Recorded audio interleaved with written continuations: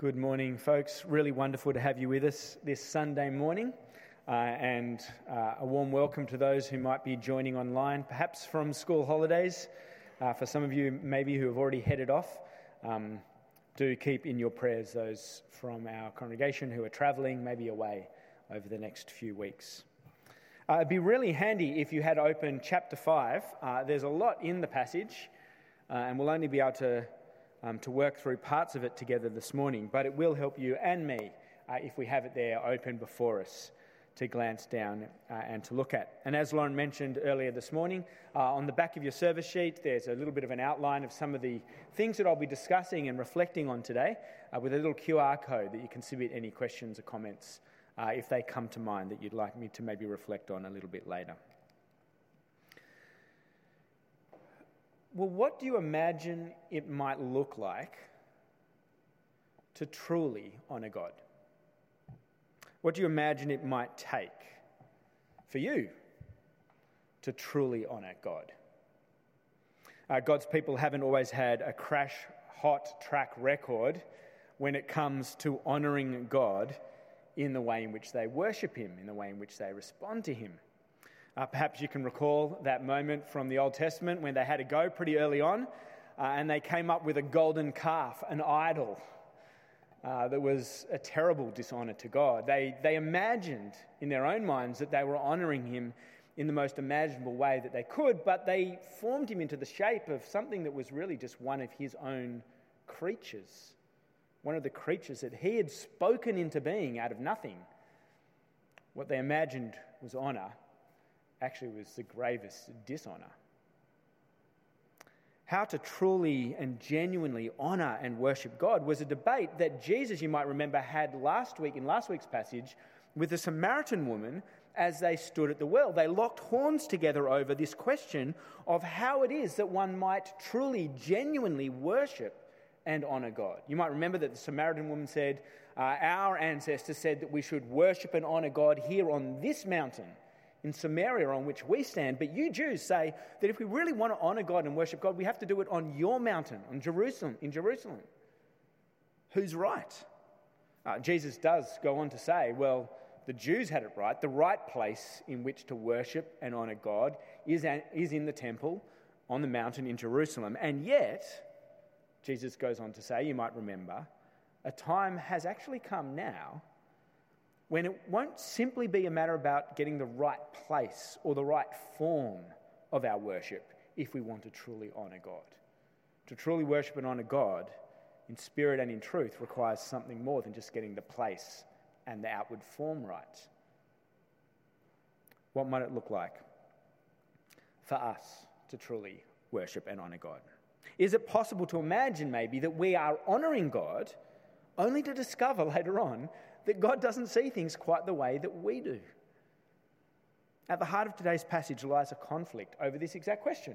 What does it look like to truly honour God the Father? Have a look with me as our passage gets underway. It really just introduces us to the situation that we find Jesus in today's passage. Chapter 5, verse 1. Sometime later, Jesus went up to Jerusalem for one of the Jewish festivals. That is, he's going up to the place where he said is the right place to worship and honour God, to the Samaritan woman just last chapter. Verse 2. Now there is in Jerusalem near the sheep gate a pool, which in Aramaic is called Bethesda, and which is surrounded by 5 covered colonnades. Here a great number of disabled people used to lie: the blind, the lame, the paralysed. One who was there had been an invalid for 38 years. You might have noticed there that this morning's passage mentions those who were disabled, the invalids who lay around this pool just inside the city of Jerusalem. What lies behind this really is quite modern terminology of being disabled or invalid. They're not ancient words. It's not the way in which the Old Testament scriptures spoke about those who were lame or blind or suffering. In fact, what lies behind those words that we read right there are the very general terms that are used just to describe those who are variously weak or feeble, those who are suffering infirmity. It's a class of people, really, which the Bible says we all belong to. If not physically, then at least morally and spiritually. Now, we looked when we were working our way through Paul's letter to the Corinthian church.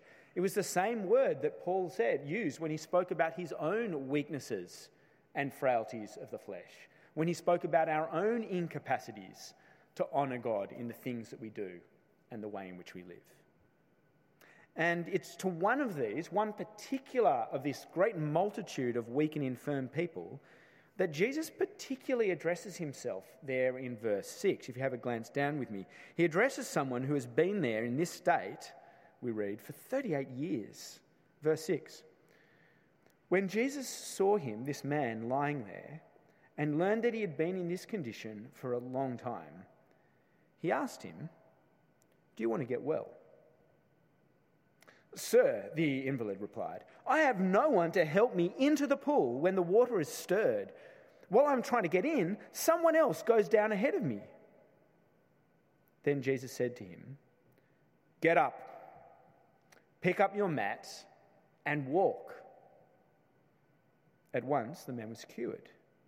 He picked up his mat and walked. The day on which this took place was a Sabbath. Now, it's interesting to note that the man that Jesus addresses doesn't actually answer the question that Jesus had asked him. Did you notice that? Jesus asked, "Do you want to get well?" The man never answers it. You think that must be the most easy and obvious question that someone could have answered in a heartbeat. But he doesn't say yes. He doesn't answer in the affirmative. It doesn't seem as if he actually hears an offer in Jesus' question. Jesus' question simply provokes him to express his own bottled up frustration, a frustration centering around this superstitious expectation about the pool's miraculous healing properties. It seems that some people believed that if you got into the water, as soon as it got stirred up, there was something about that moment that was sure to heal whatever illnesses or frailties or infirmities or weaknesses you brought with you to the pool. And this particular man is the most pitiful of all the pitiful. For he can't get himself into the water ahead of anyone else there. They're all the blind, the lame, the paralysed, and yet this man, out of all of them, is unable to make any progress in getting into that pool. The most he seems able to hope for is that someone might give him a head start in that mad scramble into the pool, that someone might be able to help him get ahead of the others, find his way around them and into the pool and into the water first, ahead of all the other faster moving blind, lame and paralysed people who were waiting at the pool together with him. Another curious thing, it's almost like these two people, Jesus and the man, are talking right past each other, because Jesus doesn't even respond directly to this man's frustration at all. Did you notice? There's not even a word of empathy. There's not, as far as is recorded, any nod of understanding. Instead, Jesus just responds by pronouncing a word of command.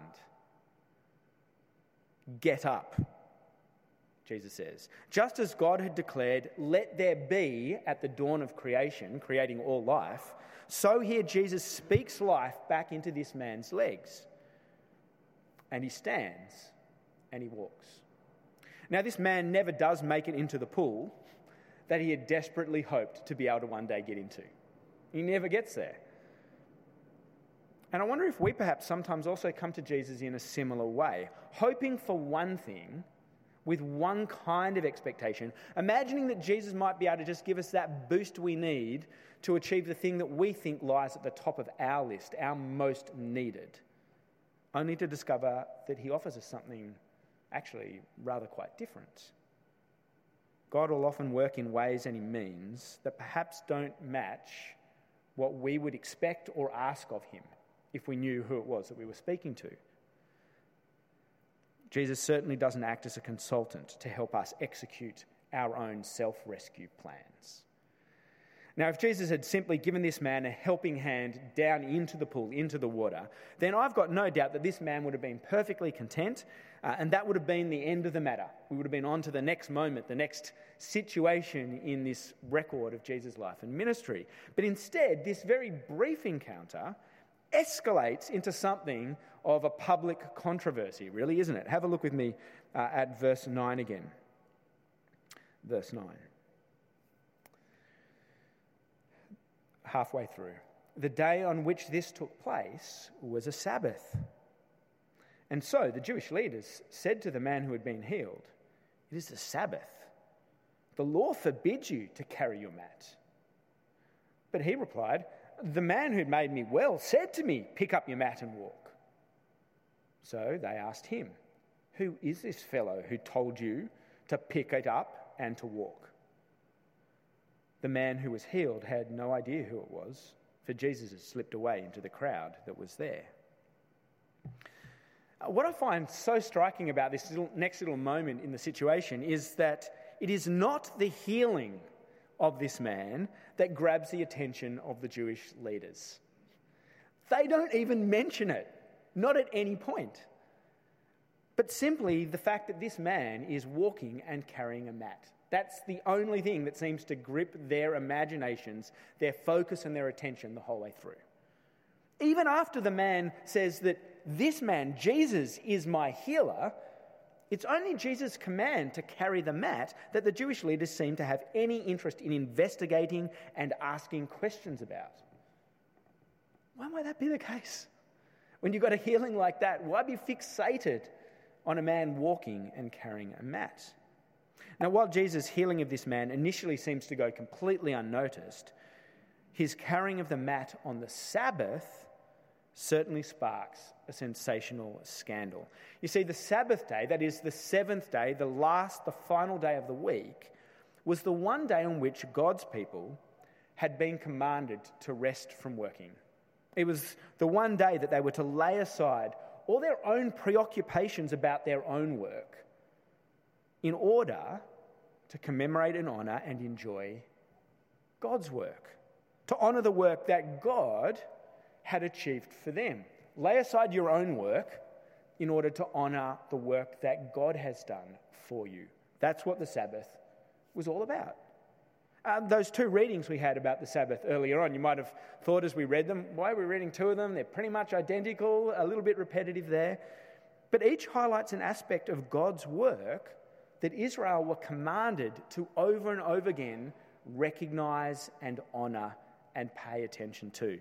There was that work that God did of creation, of breathing into life, into being, all that exists, God giving existence to everything that is. And then there was the work of the Exodus. In the second reading, it was because of the Exodus that they were to have the Sabbath.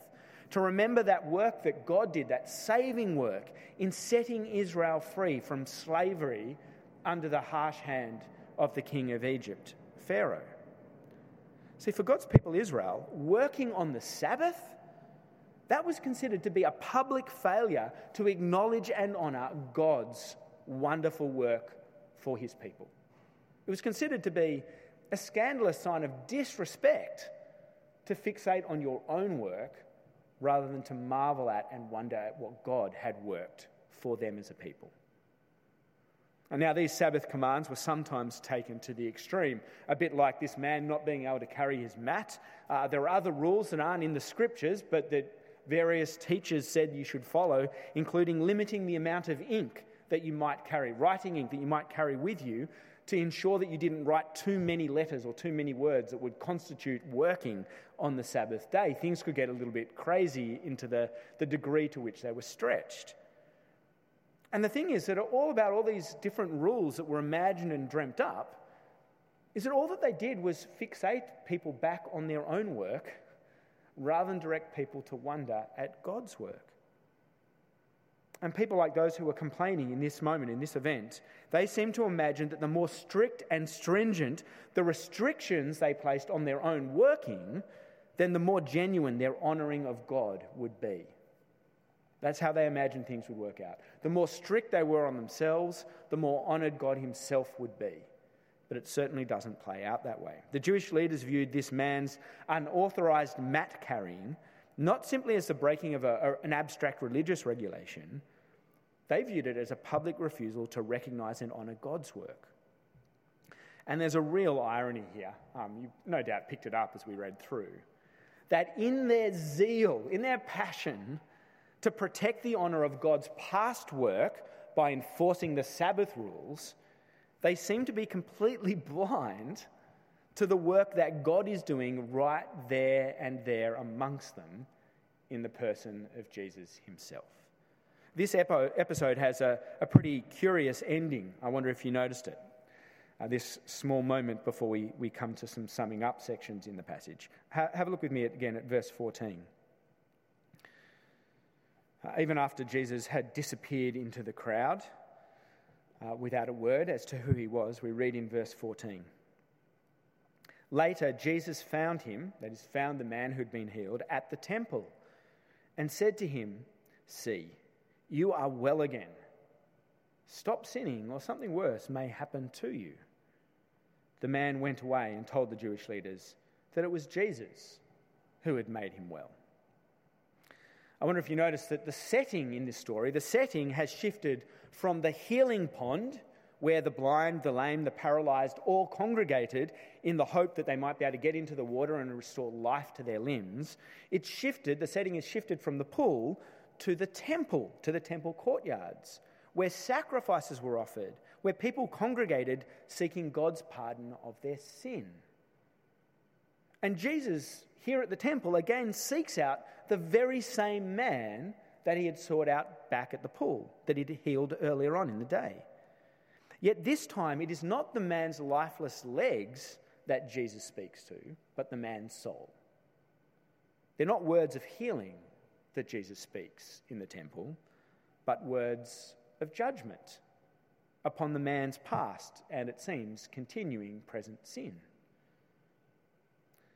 It's tempting, isn't it, as we read through the passage, to wonder whether there must have been some link between the man's sin that Jesus has rebuked here in the temple courtyards and his 38 years of paralysis, his infirmity.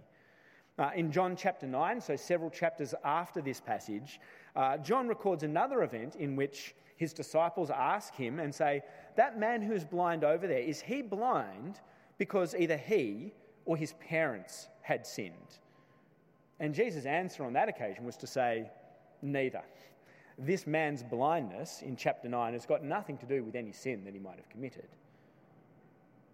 And yet, at the same time, in 1 Corinthians chapter 11, we looked at this at the start of the year, Paul uses the very same word that's used here for the disabled, for the weak and the infirm, to describe those who become sick because of their unrepentant sin.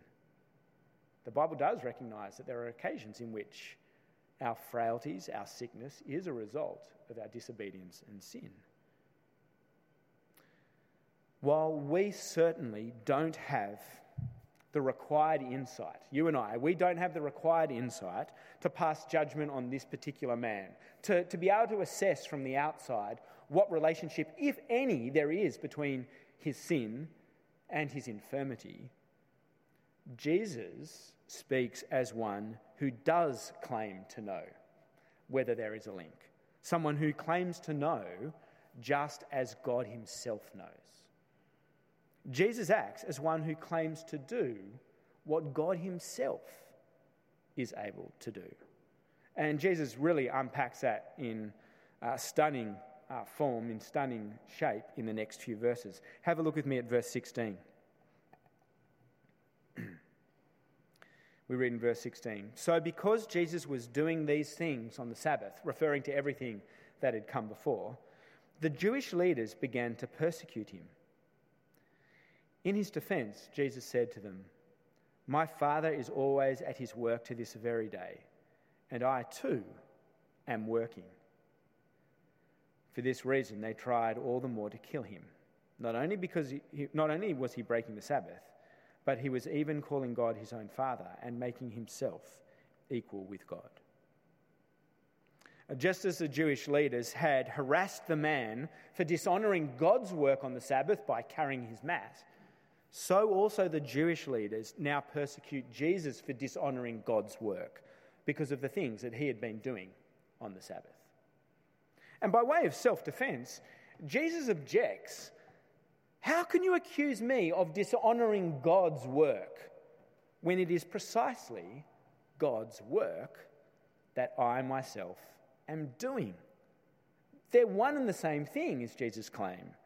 When you see me working, when you see me giving life to the lame by the side of the pool, when you hear me passing judgment upon sin in the temple courtyards, these are the very works of God himself that you are witnessing in action. And recognizing what Jesus is claiming, that he is doing God's work, they try all the harder to kill him. Jesus repeats this same key insight several times in the following verses. Unfortunately, we don't have time to go through in detail the answer that Jesus gives. But let me just give you a bit of a snapshot about how he claims his giving life and his judging sin is an expression of God the Father's own work. So there in verse 21, I'll have the comparisons up there on the screen. In verse 21, Jesus says, "Just as the Father raises the dead and gives them life, even so the Son gives life to whom he is pleased to give it." And in the next verse, verse 22, "The Father judges no one, but has entrusted all judgment to the Son." Jesus' work of giving life, Jesus' work of judging, is an expression of God the Father's own work of giving life and judging. I wonder if you notice there that word that describes how the Father raises the dead.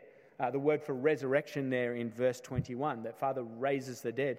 It's the same word effectively that Jesus commands to the lame man as he lay beside the pool. Get up, rise up. John is wanting us to see that the power that was at work in Jesus raising the lame man is the very same power that's at work when God himself raises the dead. Or skip down a few verses to verse 26 and verse 27, we see the same comparison, the same parallel once again. In verse 26, "Just as the Father has life in himself, so he has granted the Son also to have life in himself." And then verse 27, "God has given him," Jesus, "authority to judge because he is the Son of Man." The Son of Man there is a figure who's referred to in the Old Testament. You might remember him from our time in Daniel last year. The Son of Man effectively was the one key figure in the Old Testament who was said to rule, to exercise the same authority that God in heaven exercised. Just as God the Father gives life and judges, so Jesus is saying, I as the Son give life and pass judgment. When you see me working, when you see me giving life, when you see or hear me passing judgment upon sin, Jesus is saying, it is the very work of God himself that you are witnessing. You Jewish leaders imagine that you're protecting God's honour by diligently enforcing the Sabbath no work laws, Jesus says. Yet when you fail to honour me, when you fail to acknowledge the work that I do, you are failing to honour God the Father who sent me. Have a look with me at verse 23, where Jesus makes this kind of point. Verse 23. There, John writes, Jesus speaks and says that it's God's intention that all may honour the Son just as they honour the Father. Whoever does not honour the Son does not honour the Father who sent him. And this really stunning statement, that if you don't honour the Son, you're not honouring the Father, brings us back to that question we began today with. What do we imagine it looks like to truly honour God? I can imagine that maybe a whole bunch of answers sprung to mind as to what we might say if someone were to ask us, what does it look like to genuinely honour God? It's perhaps not uncommon for us to imagine that it's those who make the greatest financial and material sacrifices who honour God most genuinely. I wonder if you've ever compared yourself unfavourably maybe with another believer who has perhaps made sacrifices far more grandiose than you've ever made to support a ministry or to do some work in some far-flung place. And you've just thought to yourself, I could never honour God as genuinely and completely as they do. But friends, genuinely honouring God is not a matter of how much we sacrifice for him, but rather it's a matter of acknowledging how rich a life he offers us in his Son. It's acknowledging his Son that is the shape of what it looks like to truly honour God. I'm not that great at receiving gifts and generosities from other people. One of my dearest mates always wants to pay for lunch or dinner whenever we go out together, and there's always that weird, stupid, awkward struggle about seeing if you can get the money in the bag or sneaking the pay up to pay the bill first. But who is it that honours you most when you show an act of generosity or kindness in giving something to another person? Is it the person who strives the hardest to pay you back? Is that who honours you the most? Is that who honours your generosity? The one who tries to sneak the money back into your purse, or who struggles to return the favour just as quickly as they possibly can? Or is it the one who simply receives and rejoices in the generosity of what you had given them? Surely it's the second who honours your generosity the most, isn't it? And the same is true in our dealings with God himself. I've read over and over again of church leaders who have suffered some great moral failure, whether it's sexual or financial or dishonesty or lying about themselves, who often have reflected later or even tried to excuse themselves and say, I sacrificed so much for God, I consider this one small thing was something that was owed to me. They perhaps had sacrificed much, but that great sacrifice didn't honour God, did it? When they considered that what God had offered them in his Son wasn't worth delighting in or trusting in. Or perhaps we're predisposed to imagine that it's those who outwardly display the greatest religious passion and devotion, that they're the ones who honour God most lovingly. But honouring God depends not on how much affection we can whip up within ourselves to direct towards him. Rather, truly honouring God is a matter of recognising his love on display towards us in his Son, Jesus. It's to recognise and receive God's love in Jesus that is the genuine way to honour God. I guess it's not uncommon for perhaps some of us to imagine that it's those who maintain an uncompromising moral standard with the greatest eagerness and zeal, that they're the ones who honour God most righteously. But righteously honouring God is far more a matter of humbly recognising our need of forgiveness that only Jesus has the authority to offer us, than it is in imagining that we can honour God with our own moral strictness. What comes to mind is that parable that Jesus told of the Pharisee and the tax collector. The Pharisee, the Jewish leader, who stood up the front and thanked God for all that he was able to do, morally speaking, to honour God. And yet who was it who walked away having honoured God? It was the man who stood up the back and beat his breast and called out to God, the tax collector who called out to God, God, have mercy on me, a sinner. It's not uncommon for people to imagine that it's those with the greatest scriptural insight, the greatest scriptural knowledge or fluency, that they're the ones who honour God most truly.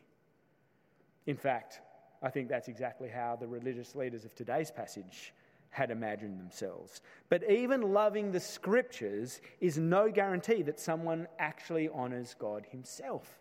Have a look with me beyond our passage that we read today, but in the same little section to verse 37. Sorry, I've got that wrong. We'll read from verse 39. I beg your pardon. There, addressing the Jewish leaders, Jesus says, "You study the scriptures diligently because you think that in them you have eternal life. These are the very scriptures that testify about me. Yet you refuse to come to me and have life." These very people who Jesus was speaking to had the most profound scriptural knowledge imaginable, but none of that knowledge honoured God himself, because they refused to come to and to delight in the one that God the Father himself had sent, the Lord Jesus. Whoever does not honour me, says Jesus, ultimately fails to honour God the Father, no matter what other good or beautiful things they might have devoted themselves to. Friends, if you're left wondering how it is that you can honour God the Father, don't go away with a checklist of things that you can perform and achieve in your own strength this week, but rather turn your eyes towards the Lord Jesus and recognise God's love and kindness and mercy in him.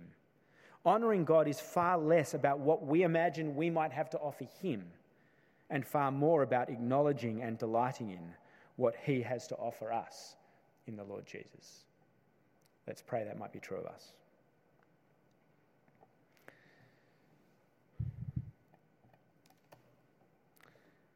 Dearest Father, we do long to honour you. We confess and recognise that you are deserving of all honour, of all worship that we could ever have to give you. And yet, Father, we recognise that so often what begins as an attempt to honour you can so quickly turn into something that is designed to honour ourselves, to set ourselves apart from others, to set ourselves even perhaps above others. Father, we confess that such a way of thinking about ourselves does nothing to honour you or the Son whom you sent to save us in our weakness, in our infirmity, in our frailty. Father, teach us what it is to honour you by honouring and delighting in all that you give us in the person of your Son, in whose name we pray. Amen.